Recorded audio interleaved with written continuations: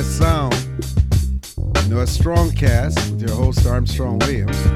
We want you to share your thoughts and ideas by tweeting us at ARightSide with the hashtag StrongTalk. And let's keep this conversation going. I wrote a very harsh blog about Congressman Steven King from Iowa recently. And I reacted when I saw his remarks saying that the world would probably, civilization would probably not exist today were it not for incest and rape. And I just thought how ignorant of him. But then, you know, here we are later, and I said, what is this guy saying?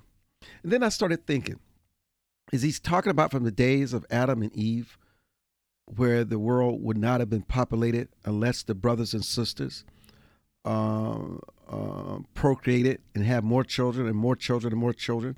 Certainly you could call that incest. I don't even know if you can call that incest. I don't know, biblically speaking, how you would define what happened from the union of Cain and Abel when they were married. So obviously, if they were the firstborn, when they had daughters, obviously there was incest, but did it have a different meaning? I definitely want your comments on this.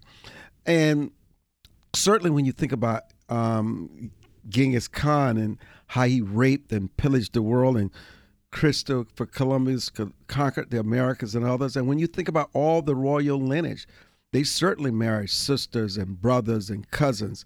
And so you certainly could call it incest. And then I asked myself, well, where would the rape part come from? Well, ages ago, even with some of our founding fathers, the reason why they were able to have so many kids, because they were running around the world marrying 13 and 14-year-old girls, certainly procreating, and that continues in certain parts of the world. And it was a very acceptable 100 years ago, marrying a 12 or 13-year-old and having kids. And guess what? That certainly would be considered rape today. All you got to do is look at the headlines. So, but would we say, though, could we take that to go as far to say that were it not for incest and rape, civilization would not exist today? And incest still goes on in homes. It goes on in societies. Underage girls are still being married and betrothed to someone, and they're certainly having babies. And you know, sometimes instead of us just becoming so reactionary like what I've done, sometimes we need to take a step back and ask ourselves, let me do some deeper examining on this. Let me do a deeper dive and do some research. And listen, if you look in places like Europe and Asia and Africa, my goodness, the rape and the incest certainly exists, even in the concrete, even during slavery. I mean, especially the slaves, the young women were raped and impregnated by the masters and the master's sons and the relatives that humiliate, that hit the man in the household. That happened so often, not only in slavery, even in the Holocaust.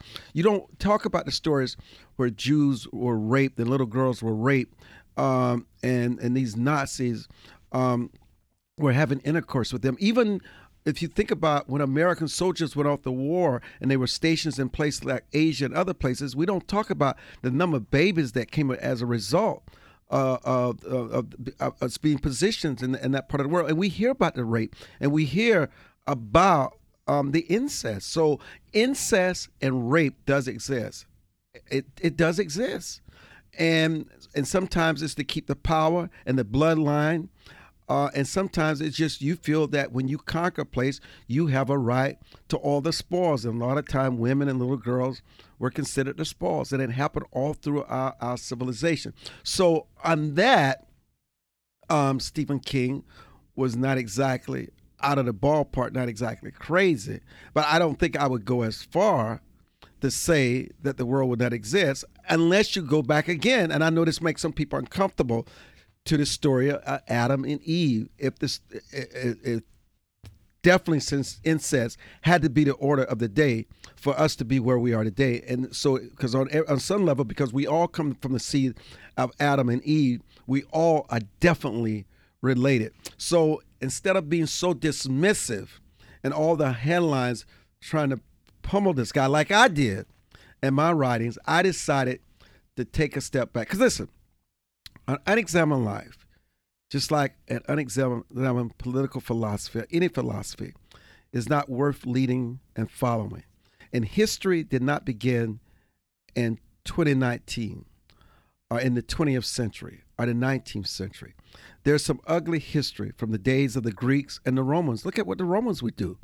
I mean, and not just with girls being raped, boys were being raped because they felt they would make them bond, even the Greeks, in military battle. So it's not as if the civilization today came upon this kind of these feelings and these thoughts and this behavior all on their own. It has existed since the beginning of time. And listen, you could go back to churches and the Catholic Church and the little boys who have been consistently raped and the Boy Scouts who have been consistently raped. So whether we like it or not, rape is all around us. We just don't want to admit it. What we rather do is just beat up on Stephen King like I did and not say, well, let me look at this a little deeper. Let me examine this a little more. Even this sexual trafficking. The sexual trafficking, what is it? Kidnapping little girls, walking the streets, coming from school, 12 and 13 years old, never to see them again for 5 or 10 years. You better believe that is rape and at the highest level. So it does exist. And what it tells us is that we need to do a reexamination of ourselves and our values and our own moral compass of what we allow and what we accept. And then people like me become outraged at Stephen King because we don't want to think deeper about what he's saying and what he's conveying. He may say dumb things all the time, but everything he says is not necessarily dumb. So take a deep breath, challenge me if you like, but think about our history. Think about what we've allowed ourselves to become and who we are. So, Jeffrey Epstein, all of a sudden, we've been told, the autopsy report, remember I said, where's the autopsy report? They said that he had a broken neck. Now, I got to tell you something. You know, I'm a student of history, and I will tell you, a broken neck, how? You know, even when people were hung in the galleys, their necks didn't always break, and they were dropped. Oftentimes the neck did not break.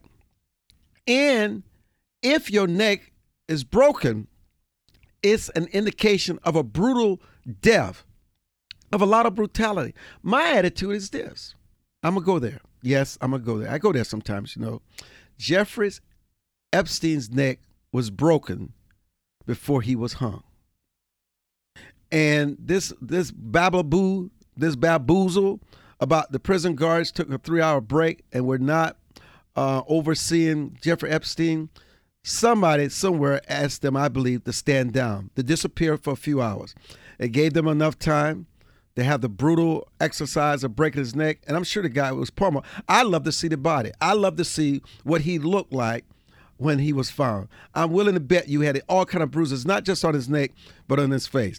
I believe that Jeffrey Epstein's neck was broken. Somebody within those prison walls who got the word from a higher place, a higher source with the kind of power. You know, people have that kind of power with the industrial prison, the guards and the people that run these prisons, and they are corrupt. Yes, they're corrupt. That Jeffrey Epstein, yes, his neck was broke, but not by the hanging of that rope, okay? It takes a lot of brute force. It takes a lot of the right calculation in order for your neck to break, just like I mentioned about the galleys. I'm sorry. And remember, they were dropped.